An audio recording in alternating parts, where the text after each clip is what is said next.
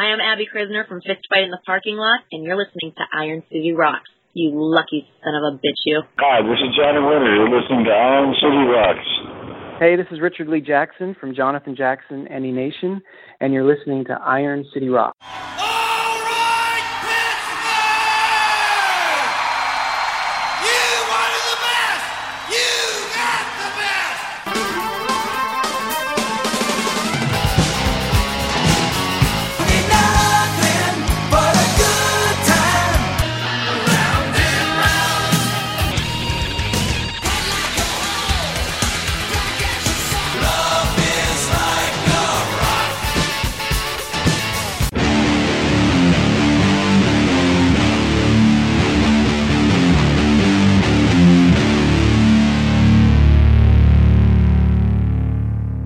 Hello and welcome to episode 306 of the Iron City Rocks podcast. I'm your host, John, coming to you from the Iron City of Pittsburgh, Pennsylvania, bringing you the best rock, hard rock, heavy metal, and blues talk on the net. In episode 306, we've got quite a variety for you. We've got joining us a man who stood beside Johnny Winter on guitar for many years, Paul Nelson, who's got a great new band and a project going on, and he's got a great new record out, came out earlier this year. Also, we have joining us Richard Lee Jackson, who plays with Jonathan Jackson and E-Nation. He's actually Jonathan Jackson's brother. They're going to be coming in later in May to Stage AE here in Pittsburgh, so we're going to talk to them. What we're going to do, we're first going to talk to Paul Nelson. Paul Nelson played with Johnny Winter for many years at the end of Johnny's career and recorded albums with him. Paul, a veteran producer, has worked on with many different artists, but he's got a really cool new album out that kind of came across my way. It's called Badass Generation. It's available now on Amazon. It came out in February of this year. Paul's album really kind of takes a 70s approach, I think, to the album. We talk about this in the interview, where it's really cool to listen to front to center. Maybe not one song in there that I would say jumps out as the single, but as an album, it's really cohesive. It flows together nicely. It's got peaks and valleys. So we talk about that, as Paul is a producer and musician, kind of how all that came together. So without further ado, let's hear a track from Badass Generation. This is called Down Home Boogie. I'm going to talk to Paul Nelson.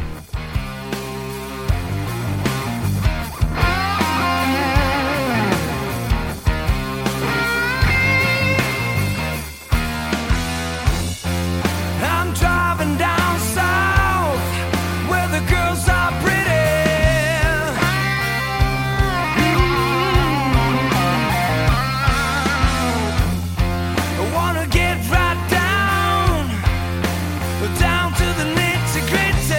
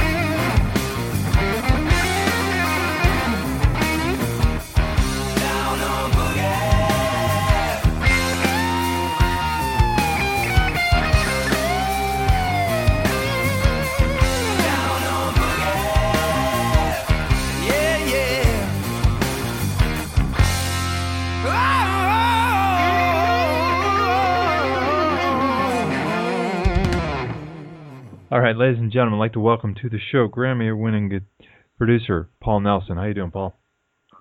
What's up, buddy? Pleasure to be here. Thank you very much. I appreciate the time. Wanted to talk to you. Just had a chance to listen to Badass Generation, your new CD. You obviously have an extremely long, illustrious career in the music industry. A lot to talk about. Let's talk about the latest CD first. When you're putting together, the group and everything, what was the goal in mind when you were doing the album? Like, what sounds were you going for? Okay, well, I'm a big fan of the whole retro 70 thing, as most new blues and new jam guys are now. I love the production of bands like, Boston, especially Bad Company and Free, Zeppelin, early Aerosmith, early Montrose, early Nugent, early Sabbath, early Allman Brothers, Skinner, Zeppelin, all that stuff. And I kind of thought, after Johnny passed, it was time for me to, do my own thing. I'm a musician. I have to continue on. I have that legacy with Johnny. But, and as he said, Paul, I know you can play a lot of stuff, but I'm glad you play blues with me. Well, now I'm playing a lot of stuff.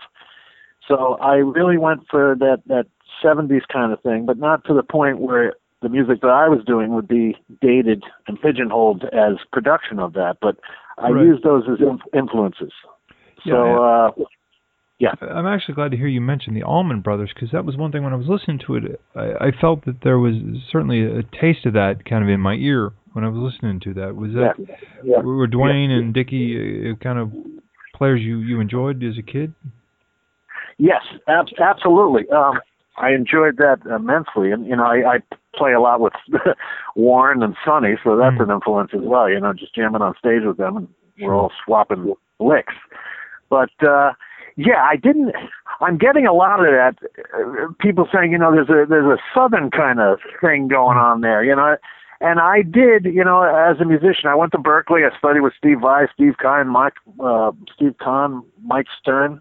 But I also learned to wear the right hat for the right situation. That's how musicians work. That's how I met Johnny in the studio. And part of that was learning country. Part of that was learning southern rock. Part of that was learning jazz and fusion and straight ahead rock and blues. So if the song starts developing into something that's why that came out. But the slide part, the minute you play slide, people think blues, southern rock, or maybe Joe Walsh, Yeah. but even then, the lyrical content and the way that the songs that you're referring to, and I think I know which ones, there's a few of them that really go towards that jam kind of southern kind of thing, and it's because of the slide, it's because of some of the guitar sounds, or the way that I play and that I write.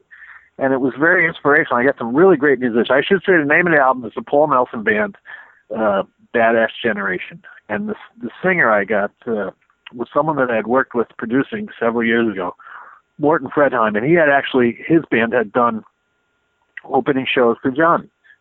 And I knew him, and he was number 2 on The Voice in Norway. He's a fantastic singer. So I invited him over to the studio. I have Chris Redden, who plays with Papa Chubby on drums, and many others. Chris Alexander is on tour now with Samantha Fish, and we all just met here at my studio, and I just started writing, and the lyrics started pouring out, and it was a giant think tank of ideas and music. It was so inspirational, and what you hear is what came out of that. But I thought that we were at a really good time now musically, not that I'm the torchbearer for this, but everyone professes to listen to like classic rock. Right. But nobody's, they'll do some tribute songs or this and that and this that, but nobody's really playing it or creating it. And so I said, maybe this is a good time to do a diverse album and mix all these styles together. And people are really digging it, and I'm very proud of it. And it's doing really well. It's number 1 hot new release on Amazon. It's being released in Japan on Sony in a couple of days, and I'm getting a lot of support for it. After leaving Johnny, and I really appreciate it. Fans are really behind me on this. Yeah, I have to admit, you the package comes in the mail, and this guy used to play with Johnny Winter. So you have a certain expectation when you put it in. It really was like, well, this isn't really what I expected. And exactly, yes. And I could have went that route. Yeah, absolutely. Yeah, I mean, it probably would have been the easy thing to do. Let's make another. Right, because I'm side by side by Johnny. I've learned every riff that he played just from being with him and who he exposed me to. He took me under his wing. But right, what you're saying is, I could have went that route and created the next Johnny Winter thing. But I said it's too easy. It's too expected. And even if I did and I copied Johnny to the T, what would be the use? Yeah. People would have just labeled you as a clone or, Yeah, exactly. Yeah. So, but there are shades of Johnny in there, obviously, certainly, because of all the years that I played with him. Mm-hmm. But so with the mindset that you wanted to kind of make a classic rock sound, when you write songs like this, what you think about classic rock, and I think everybody kind of thinks of the same sort of 5-6 years of really, really great classic rock albums of the 70s. Was there particular things you had to do in the writing process to kind of give you that sound, or how do you approach that to develop a classic rock sounding song? Well, you listen to it constantly before you prepare. You're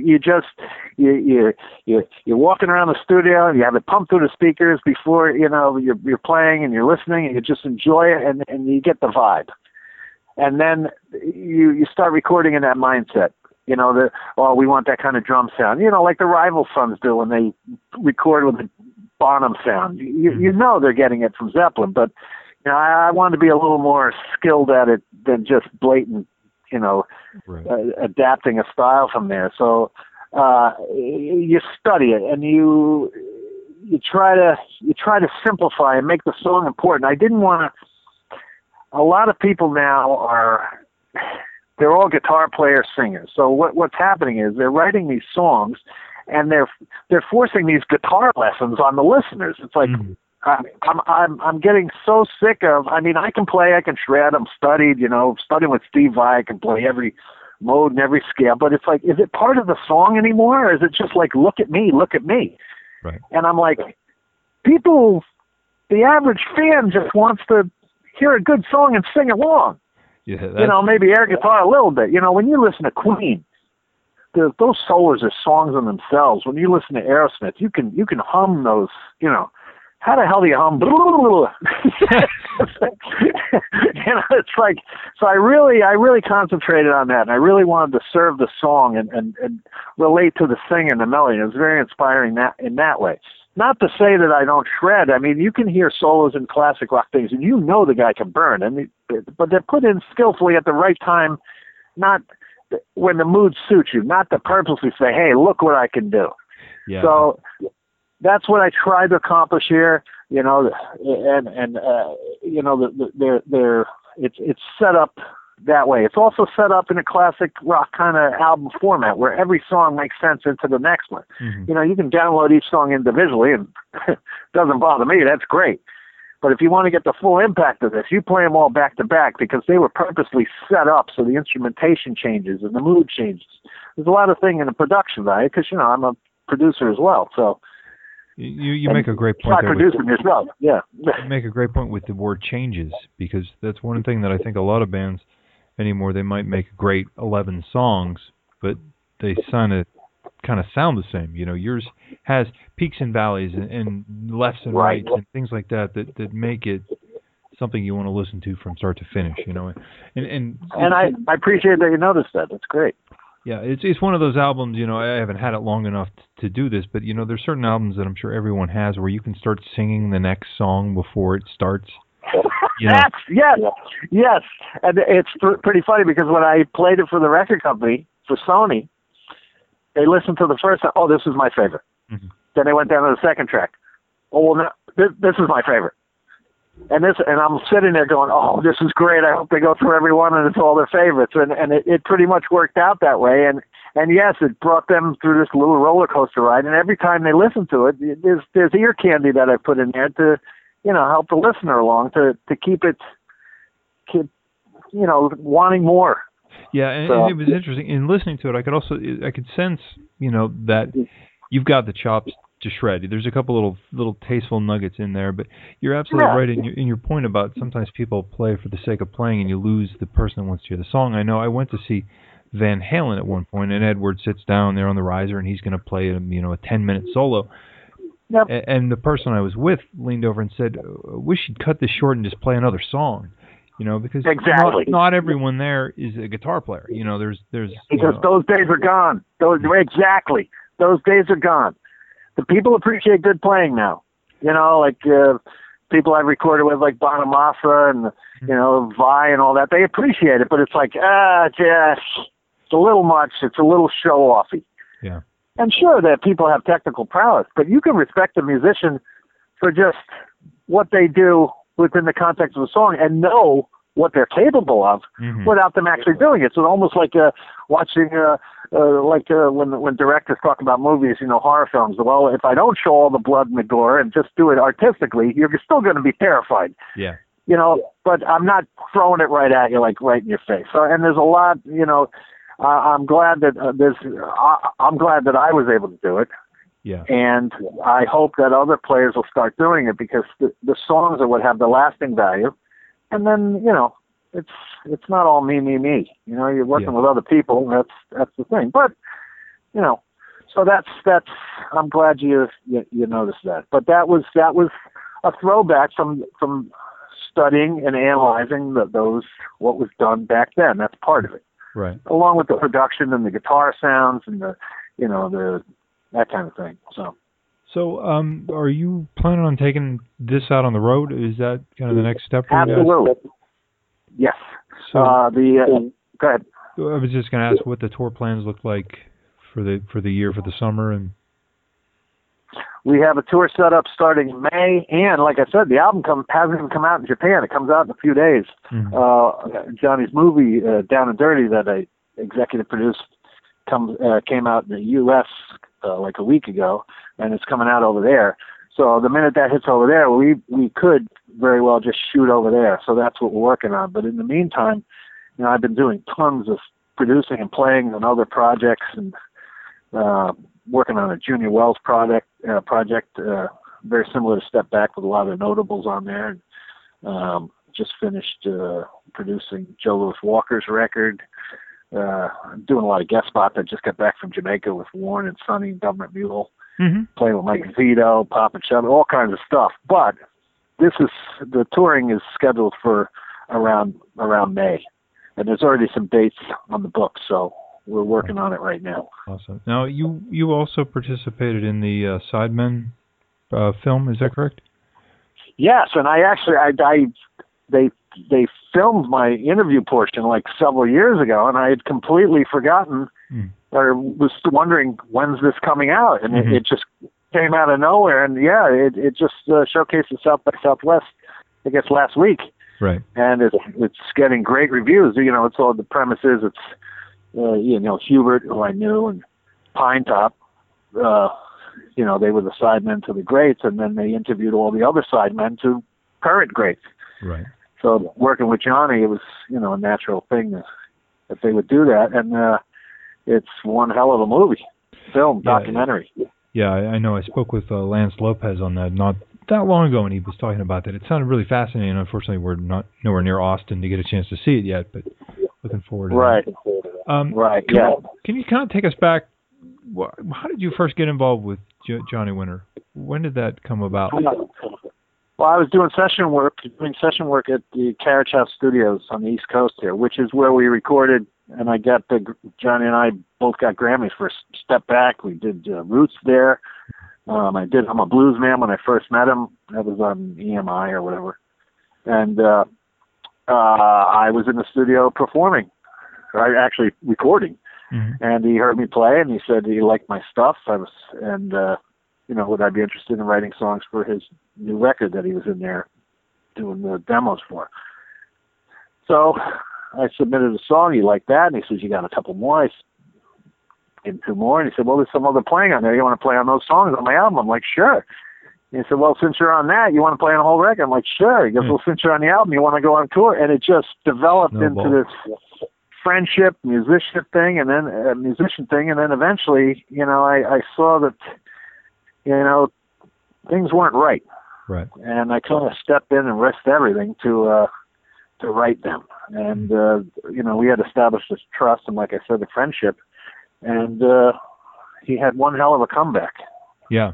Yeah, I mean, it was great to see the regard fans had for him, right to the very end. This movie really shows what he and I did together. Yeah, I know we were blessed enough to have him on the show. It's probably been almost 5 or 6 years ago. Johnny joined us when you were doing a show in Pittsburgh. Right. And it was great to have a chance to speak with him then.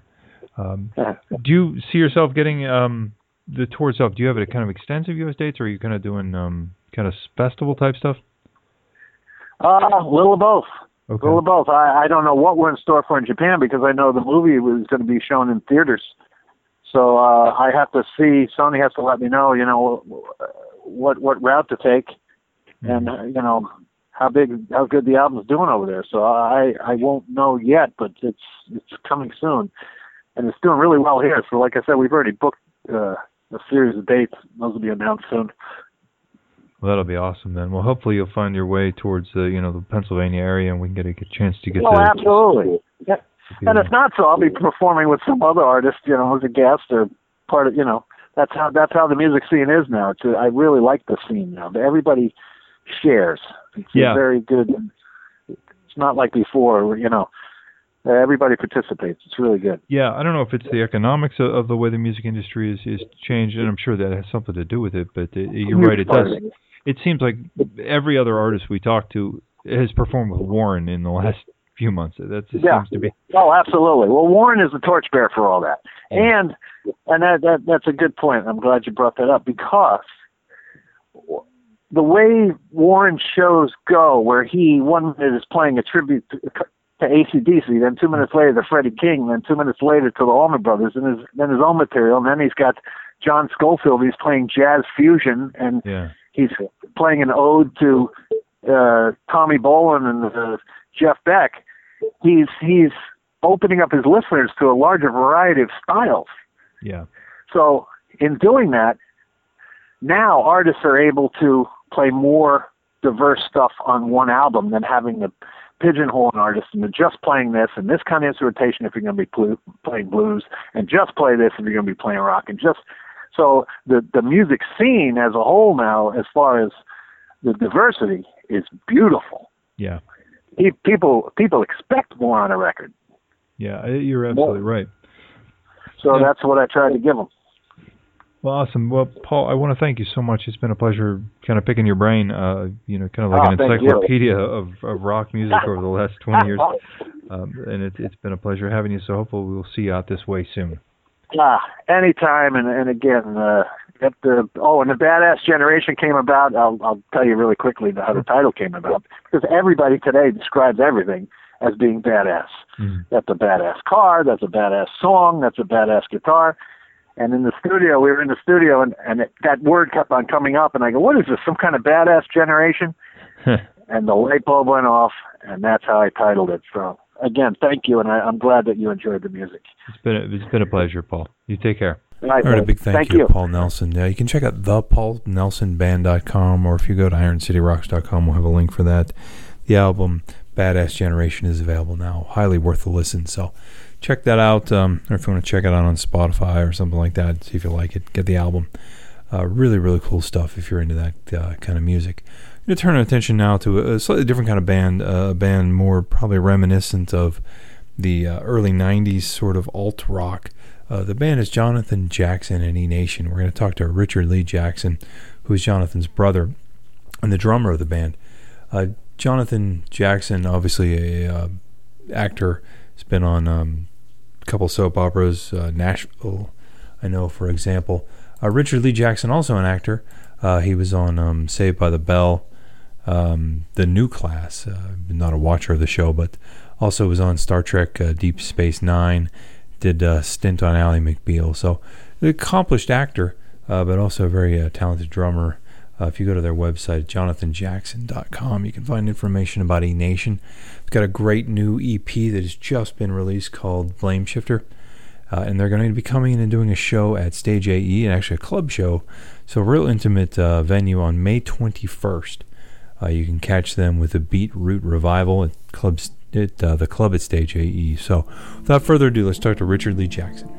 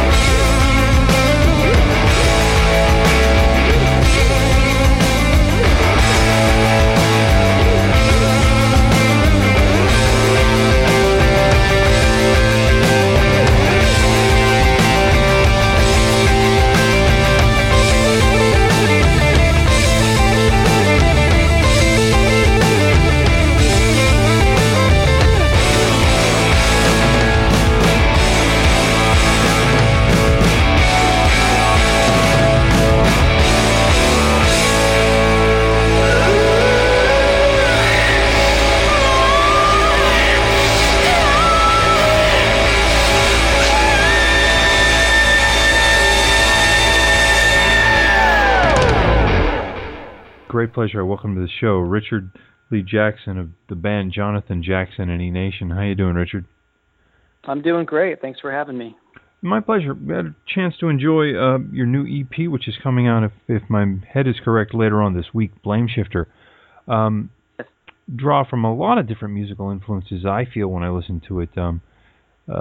Some maybe almost 80s rock with some U2 and some things like that, and then there's certainly some dabbling of country in that. Is that kind of in your head where your influences came from? Well, there are a few different, kind of influences that come across. So I think that you're right on that. Bands like U2 and some more alternative bands like Pearl Jam, REM. We love them a lot, and we're listening to them quite a bit. And then our dad grew up listening to country music and gospel music and some 70s rock as well. So, you kind of have and then when we moved to Nashville, there's a lot of roots music here, Johnny Cash and Elvis and Bob Dylan. And so you kind of take those worlds and you blend them all together and shake it up. And I think that's kind of something that came out. It just kind of naturally comes out with the kind of music that you listen to. Right. Yeah, and that's one thing I noticed even listening to like the version of Unchained Melody. I could kind of feel the original. It certainly had sounded like some slide guitar or dobro or something on there, but then I could still feel kind of a little or lesser known version that Bono had done of the song in that rendition. You're right on that. Yeah, like, absolutely. This is really cool. Zoo TV was a huge influence on us, as it was for many people. Just kind of blew our minds in terms of what it meant to be, putting on a show. And he had so many levels and drew from so many inspirations, of rock legends in the past. And I think Elvis was certainly one of them that he was sort of tapping into in some of that stage of his performing Bono's. And so, that version was definitely in the back of our minds somewhere. And I think that Jonathan drew from that as well as the Elvis version and the original. It's just, it's very keen of you to pick up on that. Yeah, I was also, interesting you mentioned that the whole Zoo TV, Zooropa, era of U2 was kind of where I fell, both feet first into U2. Prior to that, they were so popular that I was almost turned off by it. But that kind of persona that Bono built with the fly and the sort of Elvis-y 67 comeback special sort of suit, made quite an impression. And I had gotten all the CD singles, so I knew that the version of Unchained Melody, and I could kind of hear that coming through there. You guys, you and your brother Jonathan, obviously have been in the world of acting for quite a while. But was there, which kind of came first, the chicken or the egg? Was acting something that allowed you to become musicians, or was music the passion and acting was kind of a vehicle that got you there? Well, it's a good question. I think we started playing music before we were ever into acting. I started playing drums when I was, I think, in first grade, so I was probably 7 or 8 or something like that. Sure. And Jonathan started playing guitar when he was around the same age, so that actually came first. Our dad was a country music artist, and we performed in concerts around our hometown with him quite a bit. And so the love of music was always kind of around us. And as we got a little bit older in our early teenage years, we became actors. And we started to realize that storytelling is really what kind of got us excited. And there are different ways to do that. And music is certainly one that stokes our fire. Sure. Yeah, you notice that a lot with, musicians that get kind of into that world. And how many musicians also end up in, with painting and poetry and things like that. So I think, you've got that kind of creative side of the brain. It's just different avenues to let that out. From a drumming standpoint, were there any particular drummers growing up? You're a little bit younger than I am. Were there particular drummers that you were kind of fond of as a young musician? Well, certainly Larry Mullen Jr. from U2 was huge.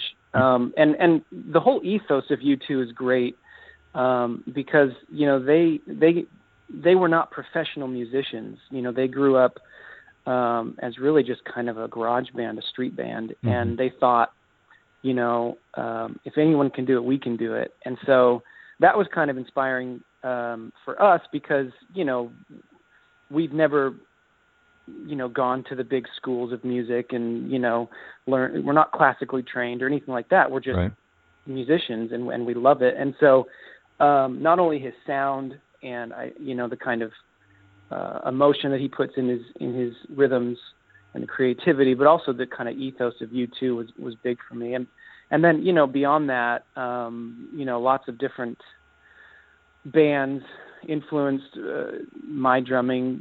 There was a really good British band called Delirious that was out there that I listened to growing up quite a bit. They were great. I would jam along to Collective Soul and Pearl Jam and some Foo Fighters Coldplay. So a lot of different artists. There's even like a heavier band called Blindside that I listened to and picked up on some of that stuff as well. Mm-hmm. Now, do you sing as well in the band, or are you? I do, yeah. Both myself and our bass player Dan, we sing backup in concerts. For the most part on the records, it's Jonathan. Mm-hmm. Once in a while, we'll jump in there, but yeah, we do some of that live. And live, do you perform as a trio, or do you have other musicians? Yeah. Okay. Yeah, so I figured we're a three-piece. You almost have to sing if you're a trio. There's really no room. Yeah, exactly. Now, playing as a trio, I mean, that's always something that kind of I find interesting, especially from a drummer and a bass player, because there's almost more room to fill. Do you have to kind of take that into consideration in your playing style? Yeah, we do. Over the years we've had different people play with us and different amounts of people on stage, but the core of it has always been the three of us. And as we've been a three-piece for several years now, what we found was it really does make every single piece of it critical. Mm-hmm. And it actually makes the sound bigger in some ways when it is just the three of us, because there is so much space. And right. So you really have to rely on each other and make sure that everything, every piece of it is really together and solid. So it's a fun challenge, but I think that it's created a more kind of true sound to who we are as a band, doing it that way. Yeah, I always love that about a trio. The drummer doesn't necessarily, sometimes in a four-piece band, or if you had a fifth piece, it can get kind of muddy. If you start doing too much with your cymbals, or the bass player is trying to do fills that are a little too complicated, it can almost take away from what the user hears, or the listener, I should say. But in a trio, sometimes you love being able to kind of hear through the guitar, if that makes sense. Right. To what you guys are doing now live.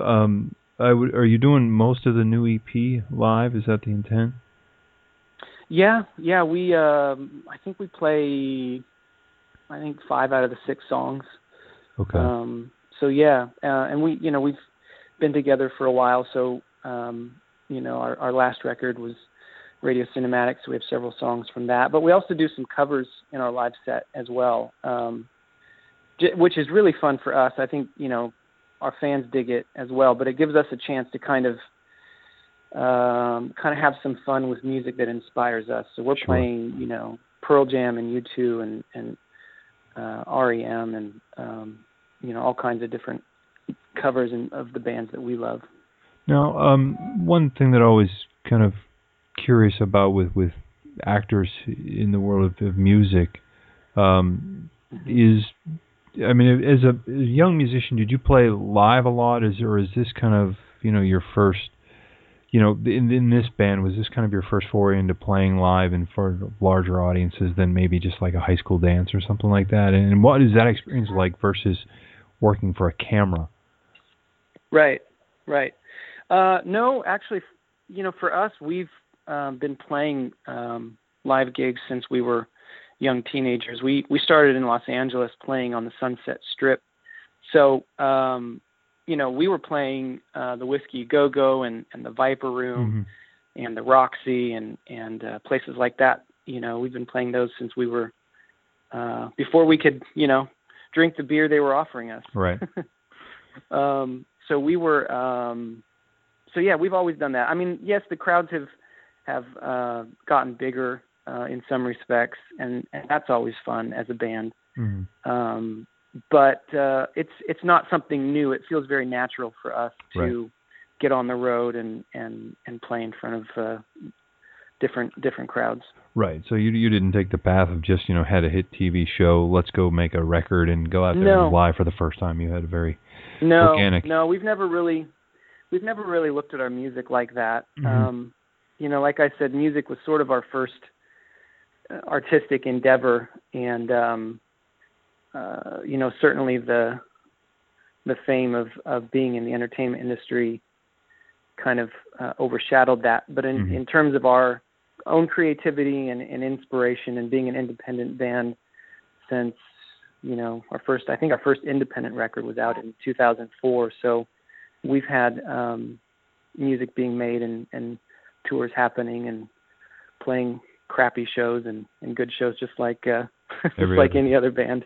Richard, if I may pick your brain, because you mentioned some clubs, and we get a lot of bands that were very big in the 80s, on this show. But you mentioned a lot of the exact same clubs, but you're coming at it probably 10 years later. Can I ask you, what were the vibes in some of those, the Whiskey and places like that? This would have been, I'm guessing, in the early 90s at this point? Yeah, probably mid to late 90s for us. The vibe there was still electric. You can kind of sense the history of it.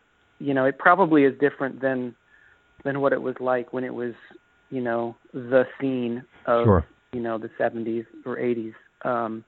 But in terms of an artist, in terms of how it made us feel, we could really still feel the presence of all those great performers in the room, and the sound systems were great. It was a fantastic experience for us. Had the audiences, obviously you think of that era, you think of the grunge and REM and the Smithereens and things like that. Had that become what LA was into live at that point? We think of Seattle, obviously, in that probably that same time period as the mecca of where you wanted to be. Was LA kind of mirroring that same? Well, they have a lot of different styles and genres of music running through those venues. When we were playing back in the late 90s, early 2000s, rock was sort of starting to die out a little bit more, and it was absolutely kind of a lot of the stuff that was going on was pop. You had some rock stuff, and if not alternative rock necessarily, but you had Linkin Park really, really popular and POD back then. But in terms of the mainstream stuff, a lot of it was like just more pop influenced. So I wouldn't say there was a huge alt rock scene like there was in Seattle in the early 90s. I think people were it was kind of rotating away from that for some reason. Sure. Well, thank you for letting me pick your brain on that. It was always kind of a curiosity of mine as you were rattling off those clubs. I'm like, this is kind of an interesting angle. Yeah. You guys are going to be coming into a fantastic venue in Pittsburgh on May 21st. You're doing a show at Stage AE. Set-wise, you guys do, how long roughly of a set would you anticipate? It's usually between 75 and 90 minutes. Okay. So you're doing a full-on headline show then. That's great. Yep. All right. And am I correct? You guys are doing kind of VIP packages for those who want to, shake a hand or get an autograph? Yeah, we are. Yeah, we offer that through our website. It'll happen before the concert, 1 or 2 hours before the concert, and that's a really, really fun time for us to be able to have some quality time with our fans. Awesome. Well, again, the new album, Blame Shifter, comes out on the 13th of May, and you guys are here, 8 days later to play the music for us in Pittsburgh. So, Richard, I want to thank you for your time, man. Hey, man, thank you. I appreciate it. All right, a giant thank you to Richard Lee Jackson and also Paul Nelson, all of our guests on the show this time. You can find more information about them on our website at IronCityRocks.com. You can also check us out on Facebook, Twitter, Instagram, and YouTube are all /Iron City Rocks. And we'd love to hear from each and every one of you. IronCityRocks@gmail.com. Drop us a line. Tell us what you love about the show, what you hate about the show, or any questions you may have about the show. We have a habit of answering every single email, positive or negative, so love to hear from you. And until next time, we want to thank you for listening to the show. Take care.